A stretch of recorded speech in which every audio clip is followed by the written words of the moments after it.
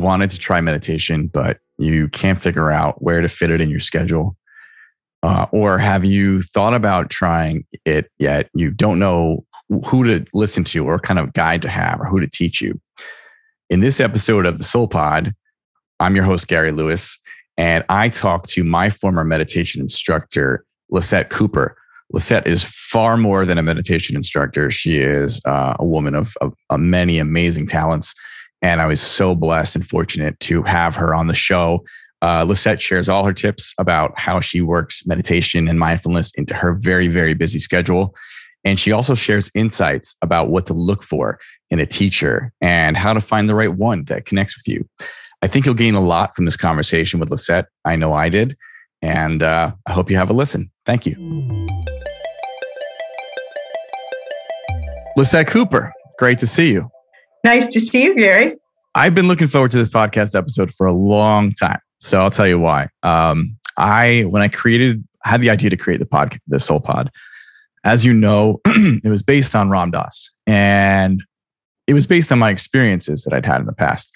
And so when I first thought about these life-changing experiences that I've had that have made me consider my place on the earth and consider how exactly I am contributing to my soulful evolution, things that have really kind of moved me. One of the first most impactful events that I could think of is the Datun that I did at Dharma Ocean, where you were my meditation instructor. And I had not done anything like that before. So it's for me, I know most people in the room that I'd spoken with had done that before. I know for you, that was definitely not your first experience. You had done that a bunch. And I just thought, wouldn't it be amazing? Not my first rodeo. Yeah, not my first Datun. You know how I know that, by the way? So I'll give a little. So on the way there, I flew into Denver, and then I took the bus with a bunch of other people down from Denver to Crestone, to the retreat center. You were on that bus, and so was another woman who I don't know who she was, but she seemed like she was a friend of yours. And I happened to be sitting directly behind you. And I don't think you knew this because I never mentioned it. And so you guys were chatting. And unfortunately, I wasn't eavesdropping, but you were chatting so loud, I was right behind you. So I heard everything you were saying. And this friend, what kind of sparked me to say that it wasn't your first rodeo, when we were making the turn into Crestone off the highway, and that left turn you do that goes, all of a sudden you're kind of staring right into Crestone, and you still got a far drive, but everybody on the bus sort of got, buzzing. Okay, here we go. Who's ready for it? And I think you guys said something to that effect. And I was like nervous all of a sudden. I'm like, oh my God, what am I getting myself into? Everyone's acting like it's all right. Take a deep breath. Here we go. And truly, I get it now because it's a huge endeavor to do this. I mean, it's not for the faint of heart. We'll put it that way. You've got to really be committed to a practice, and you've got to really see the value in it. But also on that bus ride, you were talking to this person, and I think I might have been chatting with her before she started chatting with you. And so she was really sweet. But I remember her chatting with you about a friend of yours. And the reason why this struck me was because I had been around mindfulness teachings and stuff for a while, and I'd read a lot of authors, and I know a lot of the main players in New York and in other areas for these communities, different sanghas. And she was actually asking you if she should be an intern to Sharon Salzberg. And I heard you say that basically you were friends with Sharon, and I didn't know that, but it was in that moment where I was like, where am I? Like, what kind of bus am I on? Where the person in front of me is like casually friends with Sharon Salzberg, which to me, Sharon, having lived in New York and having been to a ton of her teachings over the years and read all her works, read articles that she's written, met her briefly in very brief encounters at different sits and that kind of thing. She's somebody who I always looked up to. So the idea that now I'm on this bus behind this person who's like casually friends with Sharon Salzberg, where the other person's like, oh, I'm going to casually maybe work with her, blew my mind. And I was like, okay, we are in for some stuff, So that's kind of how it all kicked off, was like, wow, I'm entering this interesting space where these people are really committed to practice. And it was amazing. So that's what struck me first about you. I never told you that. I don't know if you remember. I think I sat on a board with Sharon at that time, and we spoke on panels together and things like that. And, she's super sweet. And, but no, I had no idea. And yeah, when you first turn that corner at Moffat, I think it is, and then it's a straight shot to Crestone. I mean, Crestone is like this super crazy place in the Rocky Mountains, and it feels like there are as many unseen beings as there are human beings in Crestone. It just has this incredible vibe, and there must be like 200 different spiritual centers there. So as soon as you like turn the corner in Crestone straight ahead, you kind of enter like the zone. So there we were, just a bus full of seekers on our way to Crestone. Yeah, it's physically charging. Like you actually, at least I felt emotionally and physically charged as we turned that corner. Like, okay, this is going to be either amazing, it's going to be really challenging, it's going to be something, but you feel like you're really embarking on it at that point. Especially because we were on like a 5-hour bus ride through the snow and in the mountains, and gorgeous scenery down into the Rockies from Denver. But once and it was kind of placid and tranquil, and you kind of get comfortable. I made a bunch of friends on the bus, only to not be able to speak with them for 2 weeks. So I was kind of like, all right, well, we'll bookmark that one. We'll go back to that one. And they were all amazing people in their own right. And so I did feel a little intimidated because at the time I didn't have my typical sitting practice that I'd had in years past. I was sort of, out of spiritual shape, we'll say. I was out of shape in a variety of ways, but and so I definitely was concerned. I was definitely like, well, let's hope I can get the most out of this and not break down. Not break down in the way that you don't want to break down. I'll put it that way. So anyway, it was just, the whole experience was amazing. You ended up becoming my meditation instructor, which for everybody who doesn't know, I've talked about this event before, but so this is called a Datsun. It's a winter Datsun, and the term, actually, I don't know the genesis of the term. I know that there's a story behind what Datsun itself means, but I'll just give the layperson an understanding of it, which is a retreat where I don't think the first 2 weeks were fully silent. Is that correct? I think like the final 2 weeks are silent. I don't know if you recall how it went there. It gets progressively more silent, and it's just kind of basically means like the month long. Right. And so I entered, and I think you entered halfway through that period, that particular Datsun, which is when I think it becomes fully silent at that point. So we have an orientation with the retreat container managers, we'll say. Masters doesn't sound right. So they give you sort of a logistical, breakdown, tell you what to do, what not to do, give you your schedules. There's chores you must do. There are all these different ways of engaging that are meant to challenge the ego, that are meant to kind of break down the structures that the comforts and the indulgences that you might normally want to cling to in your daily life. So there's a design behind sort of how these retreats are organized. And at one point I'm cleaning toilets. At another point I'm in the kitchen washing dishes with others, not communicating other than through nonverbal communication. And so it's an amazing challenge. It's not things I'd be doing at home. And I resented it at first, I think, but I saw the value in it definitely midway through. So there's a lot of that gets discussed, and then you kind of just enter into the retreat space, and that's when you start to. There's a meditation schedule, and so you meditate pretty early in the morning, and you meditate late at night. You kind of end your day that way, and then there's a talk given by the teacher, and then there are chores, and then there are eating sessions you all do. Kind of communal eating sessions throughout the day.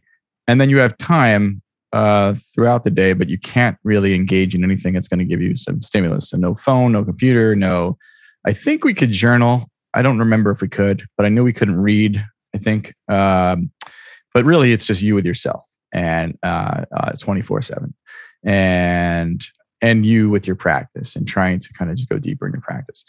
And I think I've mentioned this before. So my initial period of time was very challenging for me. And then after a period of challenge where I wanted to leave the retreat. I was very upset with it. I was going through emotional trauma at the time, emotional pain. I was going through physical pain because I wasn't in shape to sit for 45 minutes at a time in these poses. And I kind of resented that I entered the retreat for the first 2 or 3 days. That changed one day, kind of just snapped the fingers and shifted. And then from that point forward, I just had an amazing experience from that point forward. And really, I started to feel what you talked about, the power of Crestone, the power of the area around it, the spiritual prominence of what's going on in that environment is so pronounced. The way the animals and the nature feels around you, it's a magical place. I don't know how to describe. Every time I try to describe it, I call it just magic is what it feels like. People think that you're going to go on a retreat and it's going to be like a vacation. They say, oh, I'm going off to, this meditation retreat for 2 weeks. And they're like, oh, have a nice time. But it's sort of anything but a vacation because, especially if it's a silent retreat, you're going through all of this like internal experience and hopefully all this internal growth. And what I find is that a retreat, it doesn't really matter how long it is, that it has the same kind of arc. Like if you go for a 2-day week, a 2-week retreat, a 2-month retreat, it's going to have this sort of same pattern of this entering the retreat, going through some kind of like big crisis in the retreat, and then sort of resolving itself, in the retreat. And they say that the going on retreat practice is like super important if you can do it, if you can get away on the meditation path. That when they look in scientific studies like they do at Richie Davidson's lab, that when you go from altered states, like really short-term changes, to altered traits, long-term changes, like in terms of being more peaceful or how you actually interact with people in your lives, that when you go on a meditation retreat, that it's as effective as like a 1-week retreat would be. I'm kind of estimating here, would be the same as like a year of daily meditation practice. So it really speeds up transformation. Yeah, I can attest to that. That's really interesting that sort of, so for those who don't know, Richard Davidson is a professor at University of Wisconsin in Madison. He has been engaged by the Dalai Lama himself in a variety of different mindfulness studies. He studied the brains of different monks that have been meditating long-term to determine all sorts of different effects on the brain of long-term meditation. He does lots of different types of these sorts of studies. But yeah, that's interesting that he's doing it, that he did it specific. I'm not surprised, to folks that are entering retreat situations and determining this difference between the altered state and altered traits. That to me, it just rings true of my own experience anecdotally. So I could see that science would confirm that. One of the things that the pandemic has done to interrupt a lot of people's lives, obviously, and I'm feeling the effect of it too, is that at the outset of the pandemic, I actually was prepared to go on a retreat. And I knew that I kind of had a feeling like, okay, it's about time I go on a retreat and kind of shake it up a little bit and get deeper into my practice. And unfortunately, the retreat center, closed. And so many of them were not open for a long time. And at a time when people really probably could have benefited the most from retreating. So I feel like virtual retreats are available, and those are always nice and good. But there's nothing kind of quite like being in a physical setting where you're devoted to that practice and you're in a setting with others physically, in a sangha where everybody's sort of committed to going sort of deeper into their practice in this particular way. Yeah, I totally agree. I've done a number of virtual retreats during the pandemic, and they've been really, really good. But I've only did one like 2-day retreat that was in person during the whole pandemic. And I think, it just can't really replicate that whole like closed container where you have no way to get away from the retreat schedule, no way to get away from your mind, like no way to like just sit and look at your phone or do something, you're not supposed to be doing during that time. There's something about that discipline of like, oh my God, holy cow, I have to keep doing this practice, and, I can't stand it anymore, but I'm still here. And, I really want to get the hell out of this retreat space. But I'm in Crestone, Colorado, and it's a 5-hour bus ride back. Yeah. Good luck. Exactly. Right. So what did you find out in that retreat? Like, what happened? What happened next once you were there and you settled in? So one thing I want to touch on too, before I get to that question, because you just said that everybody goes through these crises and everybody has an arc. And so we met in meditation groups. I think it was once per week or once every few days. And that was like the half hour where you actually could speak and we could kind of say what was going on and check in, basically. It was meant for us to be able to check in. And everybody had very different experiences, which I thought was so fascinating to me, because at different times, of course, everybody's approaching the retreat experience from just very different angles. And there was, I recall, so one of the things that struck me about you was that your presence was so like, you presented yourself in such a internally placid and tranquil way, and you were able to kind of just be in the moment and not, just not have to talk and not have to kind of move around and not have to do anything really. You could just sit there. And I'm very impacted by other people in that like way. So that aura, I think Ron Doss did this a lot. Other people that I know that do this really well. Reggie, who was the teacher of that retreat, does this well. I think people can kind of just, when you're in your body and you're feeling your presence and consciousness, the concept floats away. And so you don't have to engage with, you don't have to interact and move around so much. I love that about you. I'll be honest. That's why I was kind of like, whoa, this is impressive. But there was a woman in our retreat group that wasn't as impressed by that. And I found that really funny because she was struggling and she wanted answers, and she was talking and she was asking for answers that her mind that her rationality you could appeal to, and that the intellect would get it. And there'd be able to be some sort of intellectual exchange that would satisfy the discomfort that was happening. And instead you were just presenting as you were. And she vented frustration. And I just thought that was really interesting and fascinating, because she was a really nice woman, and it was where she was in that moment, but it's an observation that I had because I was in the group, obviously.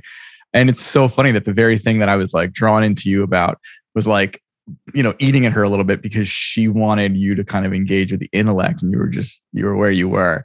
So that was something that I never mentioned to you either, that I thought was really fascinating about that experience. I don't know if you have a reaction to that, but it's just something that I observed. Yeah. No, it's interesting. And I don't recall it exactly. And it just may be where I was at that time, whether it was skillful or not skillful.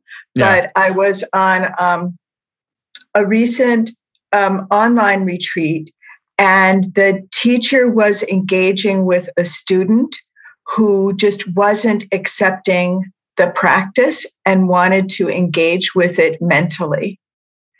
And the teacher just told the student that those are just thoughts. You're trying to engage with it with your mind. And we're not engaging with it with our mind. That's not what we're doing here. And you need to look in that particular practice, look until you can't find. You need to not think about it. You need to do the practice. Yeah. So maybe I needed a different response to her so she would stop being frustrated, or maybe she just needed to be frustrated. Mm-hmm. And that's how it was. Yeah. But part of the job of the meditation instructor is to hold the space and just do the practice. And so that's the gig. Yeah, no, I was, like I said, I was drawn in and I was fascinated by the whole dynamic of it.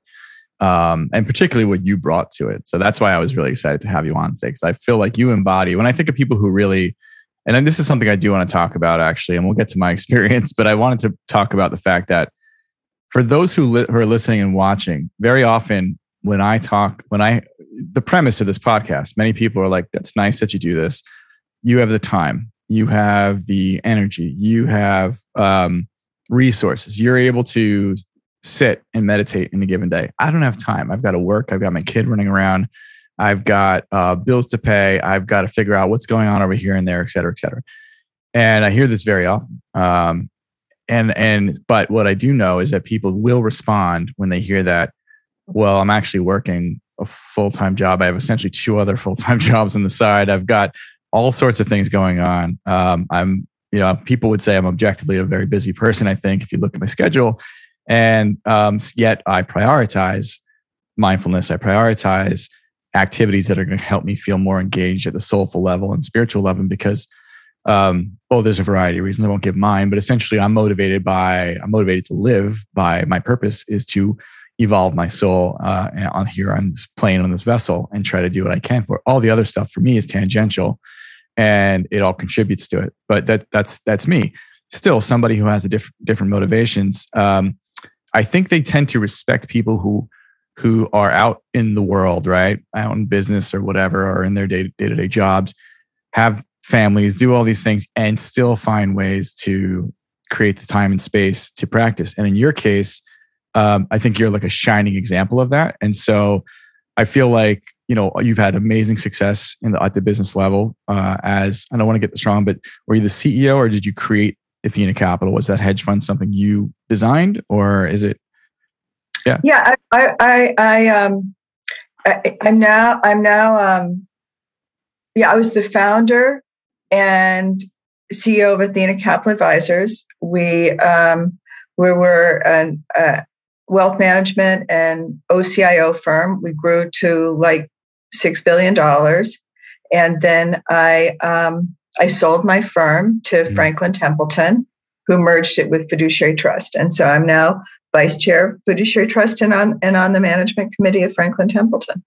And, at the time when we met, I was running Athena Capital, managing the firm. I think I had 3 children at home, one of whom had special needs. And I really had my hands full. Yeah. And you found a way to carve out 2 weeks of your time during the holiday time period to go and do this and serve as a meditation instructor. Yeah. I mean, it's not easy to do that. Can't do it all the time, but I was really, committed. And, as far as daily practice, just find time whenever you can. People find time in their day. For everybody, the solution is different. For me, it was usually waking up before everybody else in the household and practicing super early in the morning.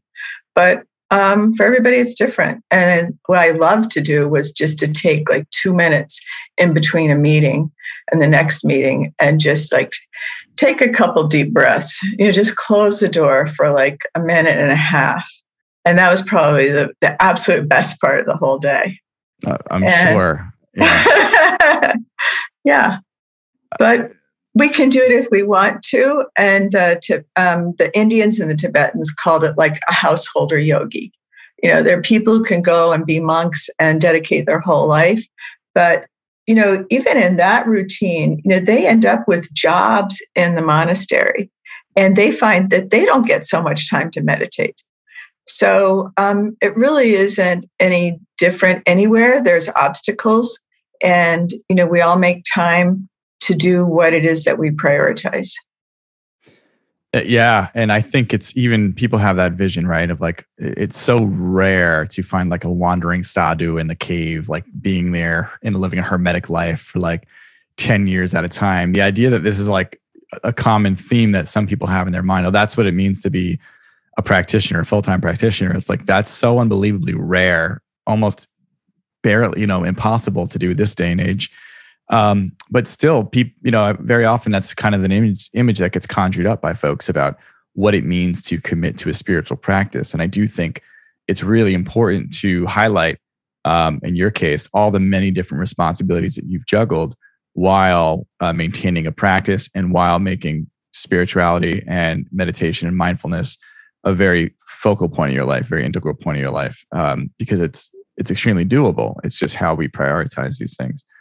And so anyway, I wanted to just quickly point that out because people will really react to that once they see your full resume and the show notes and see everything you've done. I haven't even scratched the surface, people. She's been on the board of many different institutions that you've heard of or been to. We'll just name a few: Garrison Institute, Kripalu, and what am I leaving out? One other, right? Mind and Life. And Mind and Life. And Mind and Life. Yeah. You can read about that in the show notes. So Lisette has played an integral role to major institutions that actually help promote and facilitate programs that allow people to get away when they can, that allow people to engage with the practices on, when they can. And obviously each of these institutions do different things, but for the most part, that's what those institutions are set up to do. And I've dabbled, had a little experience with all three of them at different points, and they're amazing places. Kripalu in particular is some place that holds a fondness in my heart because there's just always some of the most, they get the best mindfulness teachers and folks that are living in a mindful way to come through there on a regular basis. And it's a beautiful location, and it's just a really well presented, well produced, well executed program structure they have there. Yeah, each of the places have their own thing, and Kripalu is like a great place to get started and choose your own adventure and just figure out what's good for you. And Garrison is a great place for deepening practice.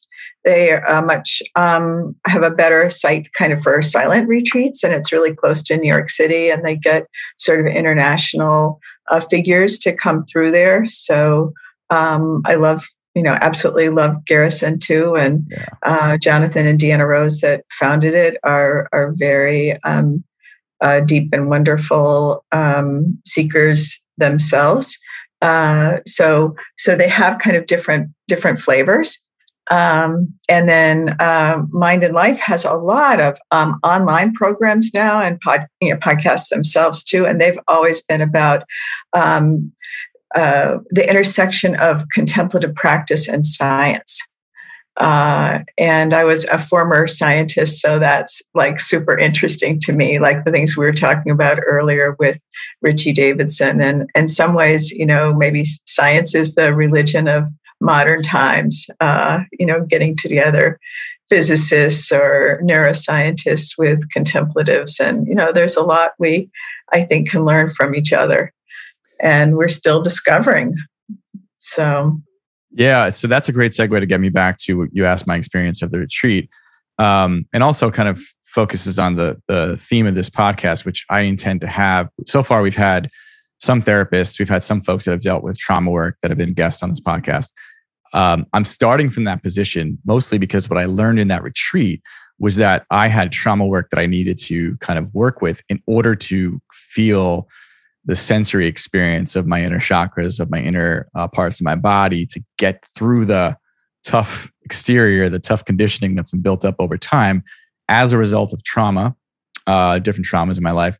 And which wouldn't really, even though I had the focus and the attention, I still had some impediments to experiencing the somatic, the level of somatic experience and the breath work that we were working on in that particular retreat. What I learned was by asking Reggie, the retreat teacher, I asked him, I think I wrote a question to him and said something about having trouble breaking through to the channels. And he wrote back, like, you should look into Peter Levine's work on, Waking the Tiger. On Peter Levine is a person who created somatic experiencing in response to the research that had been coming out of many different institutions, including Bessel van der Kolk's work, which I've mentioned a number of times in this podcast. He was the former director of the Harvard Psychiatry Program, where he was working with veterans in PTSD settings, and they've been for years in the 80s and 90s were medicating these veterans, not seeing a lot of progress long term in the recidivism of PTSD in these patients. And it wasn't until he decided that he needed to look at different research out there to understand exactly what was going on. And so it took a few case studies of his to realize that when people would describe their experience of their traumatic event that would lead to PSD, for example, it ultimately for him came back to the fact that trauma was being stored in the body. It wasn't You weren't going to get through to the parts of the brain that the typical medication treatment would work on, or the typical talk therapy treatment would work on. Those types of treatments were not responding. The patients were not responding because in the research he had done, basically he had determined that we hold in the reptilian part of our brain, the limbic system of our brain, which triggers down into our body and our nervous system. We actually hold and store these data points of trauma in the body because we are so when we experience these traumatic moments, very often at a younger age, we don't have the faculties to work them through. So we just kind of get overwhelmed, and then they actually end up seeping in through our limbic system into our body, and they're just trapped there. They're held there for decades at times, maybe for a lifetime for some people, a lot of people. And so he realized that in order to work with trauma, he started to look to things like what animals do when they experience a traumatic event, and they're able to physically shake it off and run and kind of keep running if it's a fight or flight. If an animal has a tendency to be a flight response individual or an animal, they ended up running away, right? And that running away, if you're a deer and you're getting chased by a lion, you can actually shake off the trauma of the event because you're engaging and you're actively moving from it, and you don't hold it, and there's no deleterious effect from the PTSD because you've moved away from it.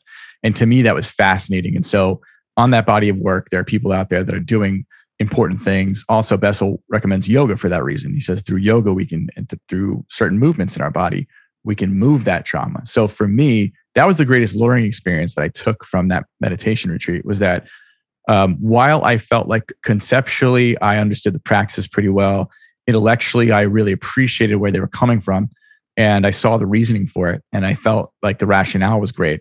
And I'm a very conceptual person, so that all appealed to me. But I still was a little frustrated that I couldn't break through, and learning that this was likely the reason set me off on a new path. And that's when I started reaching out to somatic experiencers, practitioners who were trained by the Peter Levines of the world to go out and help you move through these traumatic experiences in your body and stop using your mind for that. I started talking to Rolfers, people who do really deep massage work that are intended to also play with the fascia of the body, it's intended to kind of move around where this trauma could be stored.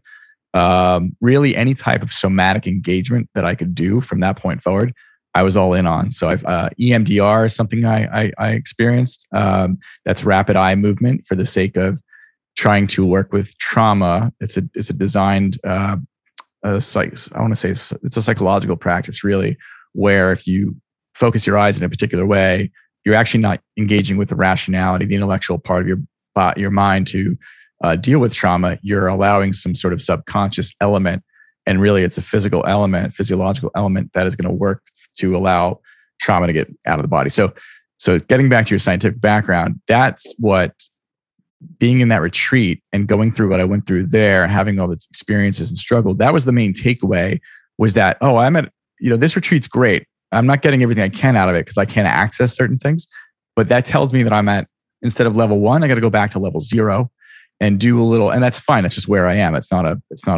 good or a bad thing. And I started engaging with with trauma as my primary practice. I think it's super important. And I think that a lot of, maybe it's super important in Tibet and India and the East, but I know it's super important for us Westerners. And I think we have to engage spirituality and psychology at the same time. I think otherwise we really risk spiritual bypassing and thinking that we're doing something spiritual, but we're really just numbing out or, retreating into a peaceful experience. And then we end up people, not behaving in a way that is really ethical, and not behaving in ways that harm people because they haven't actually integrated that spirituality, and it hasn't actually gone to a place where they're compassionate to themselves and others. That the result of spirituality has to really start at home, and with healing our own stuff. We have to take care of our own stuff so that we can take care of others. And I think that's that's just the way it is. It's sort of like the base of the Maslow's pyramid in spirituality, is that you can't really help other people until you deal with your own stuff. Otherwise, you're going to end up with all of these relationships that are just entanglements, codependence, stuff like that. So, when you want to be compassionate, you have to remember, to include yourself. I found that, likewise, I had, layers and layers and layers of trauma that I had to deal with. And I think I was drawn to body-based meditation because it seemed like something that would help, lots of people very quickly. And I think that's true, but it's just one tool. And that you'd think, oh, it's the mind. So, you should be able to just do spirituality, and spirituality and the mind are separate. But I think what I'm discovering is the place that they intersect is that kind of like, you have the soul pod is your theme here, and becoming nobody. There's this concept of, emptiness of self, that really this thing we think of as self at the end of the day, there's really just, kind of self-awareness. We're confusing self and a sense of self-awareness. But when you have trauma, there's just sort of an aching somewhere, or there's pain somewhere. And I think until you can move through your trauma, it's super hard to it's super hard to let go of that sense of self. You're always like clinging onto it. And there's a ton of different techniques to work with that. And yeah, I worked with internal family systems was one that I worked with. Short-term intensive dynamic psychotherapy was another one that I worked with. And I just found it was super helpful. And that if we're kidding ourselves if we think that we can go on and become, spiritually enlightened and ignore our trauma. Okay, if you're watching this on YouTube, you'll notice that my image quality is pretty poor right now. It's because we had a technical glitch after Lisette gave that great response to what I was talking about in terms of where we all are at our different paths. So don't mind the blurriness, but if you're listening to this, it doesn't matter. You can't see me, so it's all good. So I heard the term spiritual bypassing, and that perked me up because John Wellwood was somebody who I felt a strong connection to. And I actually emailed immediately after that retreat because I wanted to explore if the things that I had been doing in the past was in fact spiritual bypassing. I wanted to really understand it. So I picked up a bunch of, I searched the term, and it looked to me that John Wellwood was one of the first people to actually coin that term. And he's a student of Trungpa Rinpoche, just like our teacher at the time, Reggie Ray, was a student of Trungpa Rinpoche, just like so many amazing teachers of our current modern times. Pema Chodron is a student of Trungpa Rinpoche. John Baker is a student of Trungpa. So many amazing different teachers are a student of Chogyam Trungpa. And I should mention, by the way, we had my close friend C.T. Tamura, who's a meditation instructor in New York, on our second episode, and he's a student of John Baker.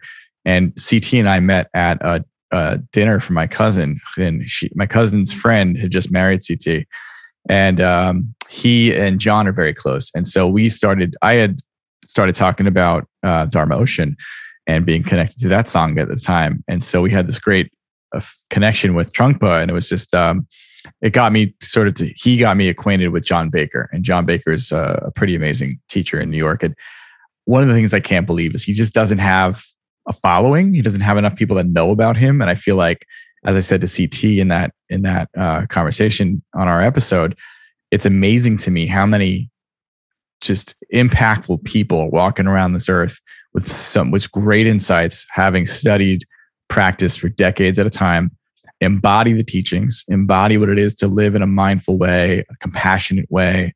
You can feel their presence. You could feel their aura jump off at you when you're around them. And so you just get impacted.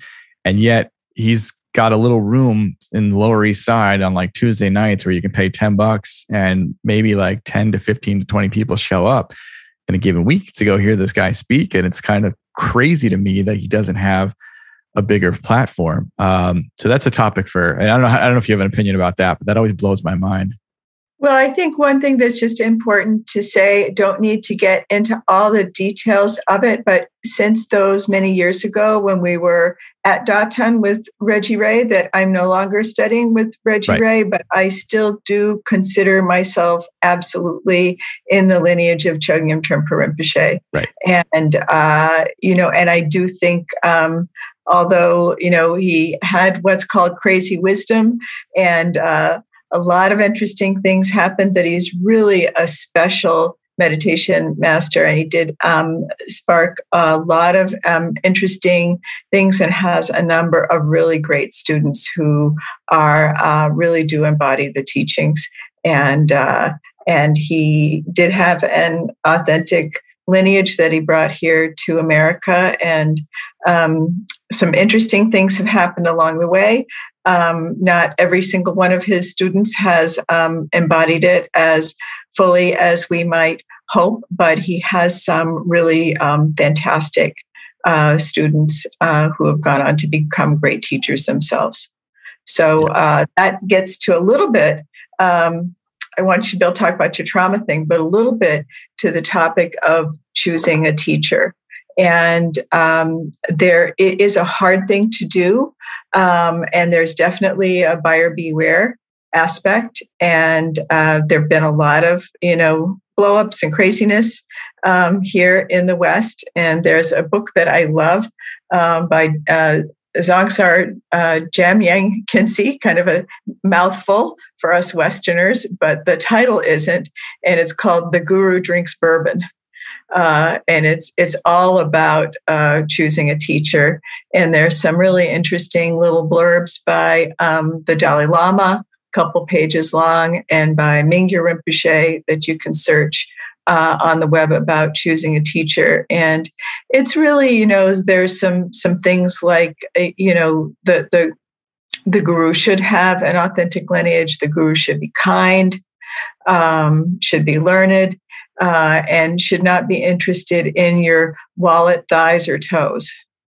So, there's a few good ones in there. So, and then most people have a lot of teachers over time, but it really helps in terms of transformation to settle down with one teacher that you can have that kind of container where you're willing to really pay attention to what they're teaching you, that you can form some kind of bond with. So that's just talking a little bit lightly about the guru principle. But at some point in your studies, it is helpful, I think, to get past what you can get on an app and actually have interaction with a human being so that you can get a little more something directed to your own particular path and unique experience. So as long as you're talking about students of Chogyam Trungpa Rinpoche, there are a lot of really great ones out there, but no matter who you're going to pick, there are wonderful sons of Tulku Origin. And all of his sons, I think, are fantastic teachers, whether it's Chukyinima or Mingyur Rinpoche or Sokni Rinpoche. They're all fantastic. And there's tons of other non-Tibetan teachers out there, Western teachers who are great. So I won't plug any more of my favorite ones. You can find them. Yeah, no, Sharon's wonderful. Sharon is wonderful. Okay. Yeah, as we've talked before, my ex-girlfriend, who's now one of my best friends, she studies with Chogyam Rinpoche, who you just mentioned, and she was drawn to him for the very reasons that you're talking about. He's just a kind spirit. He doesn't have that sort of tough love, crazy wisdom thing that sort of was what Trungpa Rinpoche was known for, which is what many people embraced him for. That I actually personally had trouble, to be honest. To this day, I've never really had a lot of, because it's tough to get. You don't get firsthand accounts, or the accounts you get at those times, they seem like they're sensationalized. You don't really know really what was going on, but there are stories out there about the way he behaved, and some of it's been documented on film and otherwise.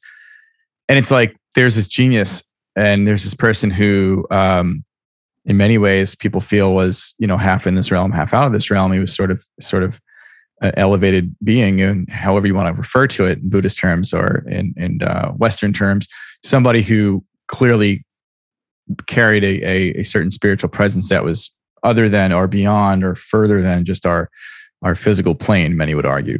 However, he was susceptible to many of the ailments and afflictions that humans have, if anything, to a great degree. Like addiction was an issue. Some people believe, like drinking, other types of issues he had that were sort of base level, human afflictions. And it's like, for me, it was always really tough to reconcile that. Many people said, well, you don't really understand. He's the guru, and therefore he's doing these things as a way of teaching, and it's meant through instruction. And as students, we have to receive that. But I, as a Westerner, not having that sort of automatic, inherent sort of like, oh, let's just kind of give deference to the guru. I challenged that. I was kind of like, well, I don't have that innate instinct to go, well, the guru always knows best. Doesn't matter if he's drinking like a fish and treating people poorly and embarrassing them. Doesn't mean that I'm going to see the wisdom in that, And I always searched for any records of like Pema Chodron talking about how, because she spoke about him in such glowing terms in most of her books, and anytime I'd seen her speak, and she did admit that she has admitted over time that he had these issues, but I was always like, well, how do you reconcile that this is your teacher, and they drive so much of what you do, but they're doing some glaring, they're engaging in some pretty glaring bad practices as a person. And I never quite got those answers, yet I'm still drawn to the lineage in some way. And I can't, because I take and choose what I get from the people that I hold and I value, and people I find that I think have, the integrity or have whatever they're offering to me that seems authentic. And so instead of focusing on, the conflicts, I just try to pay attention to what about the message, what about what's being embodied that I can adapt and I can kind of bring into my own practice and make mine. So that's kind of the way I've worked with it. Right. It's complicated, and there is no perfect human being and no perfect human teacher. And the situations and circumstances in a particular time are hard to understand. So I think we all have to go into it with our eyes open and look very carefully at the particular being and the pattern of behavior of the person we're thinking about is going to be our teacher. And is that a fit for us? And do they have a pattern of abuse or narcissism, or do they have safeguards in their community that are workable and the right things for us? And just take it from there. Is this situation workable for what we need? And go into it with your eyes open. And then it's like going into any other kind of relationship. You don't want to just pick a spiritual teacher. We spend more time sometimes searching for a sofa than we do in picking like a guru. So I think that's really the message. Yeah.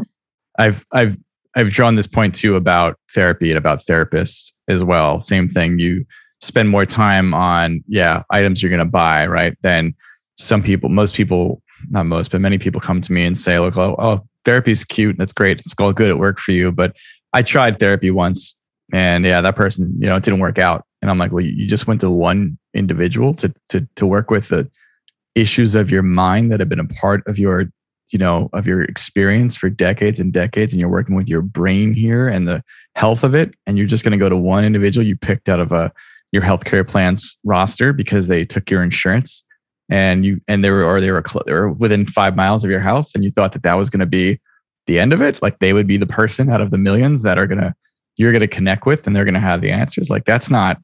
You didn't give it a fair shake. Like you've got to really do the work. You've got to vet it. You've got to really find the person you resonate with and the person that's going to allow you to be vulnerable and allow you to open up. I know so many people that will just find a therapist, and let's just say they got somewhere with them, they didn't kind of decide instantly that they weren't going to work. But even in the work, they admitted they would hold back. They wouldn't, open up and give everything, and they would be secretive or guarded because they were protecting their ego, and they wanted the therapist to look fondly upon them, or they were too embarrassed to share certain things. And it's like, well, those are the things that, if you can't be honest with yourself and you're going to a person to try to help with that, and you're not going to offer this up, you're not fully committed. You're not fully engaging. And so I think the same applies to practice. It's not just, yes, you've got to definitely do the work, that find the right teacher and look for the right things. And it's going to be a process, and you're probably going to find a bunch of teachers that aren't going to work for you initially.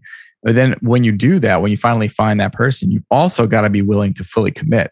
You can't just kind of show up to the practice and think that the perfect teacher, quote unquote, is going to lead you through, and you're not going to have to be completely vulnerable. You're not going to have to give yourself completely to the practice. That's going to have to happen also for you to get the benefit out of it, for you to be able to kind of experience what these practices are aimed at. And I just want to, on that note, we have a few minutes left. I want to really definitely get to this point, because the person who I've settled on as my teacher, who is no longer on this earth, is Ram Dass. And he's sort of why I created this podcast. And it's funny because I've done, as you know, Lisette, I'm a lawyer. And so I used to be an investigative lawyer. I've been a federal prosecutor in my background. I did a lot of due diligence on Ram Dass. I was like, well, let's get the dirt on this guy because he's too perfect. Like, what's going on? There's got to be. So I actually bought his memoir came out right, I think, just after his death, actually. So he didn't want to produce a memoir. He never really felt the need, but people convinced him, and he did it. Thank God. And you get to see the human side of him, and you get to see really kind of all the flaws and all the issues and all the things that humans encounter. He was very, very upfront about in this piece, and I loved it for that reason. And there are things he did that you can relate to, like I could relate to as a teen or in my 20s, and just kind of doing things that are reckless and just not really well thought out, not in line with what you'd think a spiritual devotee is supposed to do. And that was really relatable to me. But I did look for like, well, where are the weird, where's the sort of sexual harassment stuff that he's got, and in all the searches I've done, fortunately, there are not a lot of public accounts of anybody having those types of issues with him. There are some accounts, but what I'll see is that some people will say, well, it's all great and good for a guy born into a white cis male privilege, born into wealth, who can, of course he can go and have the freedom and luxury to go to India or to have these amazing sits where he'd have hordes of people come to his estate in New Hampshire and be able to have these speaking engagements around the world and practice in the way that he did because he had these conditions. And that's the one critique I've seen of him. And it's like, if that's your critique, I'm pretty okay with that. Like the man took those conditions and he served. He like you said, he kind of tended to himself initially. All of his work was figuring out his challenging spots, understanding where he was blind, understanding where he needed to kind of develop, and doing that work for eternity, really forever. And then in doing so, felt compelled to be able to share that with others for the benefit of that. And for me, it was just like, it really, he just hits home. He just really just to kind of ticks all the bells. And you've had the amazing experience of being able to be around him before. Can you kind of give us a little bit of insight, like what it was like to be around Ram Dass? Yeah, I totally can. And I would be remiss if I didn't mention my friend and the teacher that introduced me to Ram Dass, who's Lama Surya Das. Very well known Western Lama, Jewish man from Long Island, which is, that's where I'm at. That's where I live. It's where I'm from. So amazing. I've read his Awakening the Heart Within. I think it's called Awakening the Heart, Awakening the Buddha Within. And a whole series of like 11 or 14 books, and very humorous, but very accessible. Great teacher of Dzogchen, and lives nearby me in Massachusetts. But he introduced me to Ram Dass in Hawaii, and I had the great privilege to go over in the afternoons and hang out for the Hanuman Chalisa, or go to dinner with a variety of people, and go for the Monday mornings when we go out swimming and out to the ocean, and there he'd come with his wheelchair, and it'd be, oh boy, oh boy, oh boy, oh joy, oh joy, oh joy. And we'd all throw rose petals out there. But, there's always, this big picture of Maharaji under his plaid blanket in the living room. And, the whole house was full of such love. And I think that's what I think of when I think of Ram Dass, is I just think of pure love. And that's really what he was all about. And he channeled Maharaji, Neem Karoli Baba, with his big heart. And that's really what he's all about. And when I do my practice, and I bring in the retinue is what I call it, but all the assembly of all of my gurus and teachers and lineage, and whether it's from Christian and Jewish and Hindu and Buddhist and all the different backgrounds, but all the mentors and teachers who have been with me over the years, I always am sure to bring in Ram Dass and Neem Karoli Baba. And they're so inspiring, and they're still with me.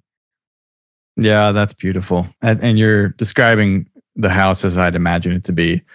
My last episode was me talking about the premise of becoming nobody and how Ram Dass described it. And then I took it and broke it down as sort of practical elements of how I've applied it in my life. And in that documentary, Becoming Nobody, where Jamie Catto, he interviewed Ram Dass, you just got the sense of that from the house, the physical experience of the house, which was he, especially in his later years, intended to kind of create an environment of pure love around him. And he really embodied that, at least my experience of it from afar.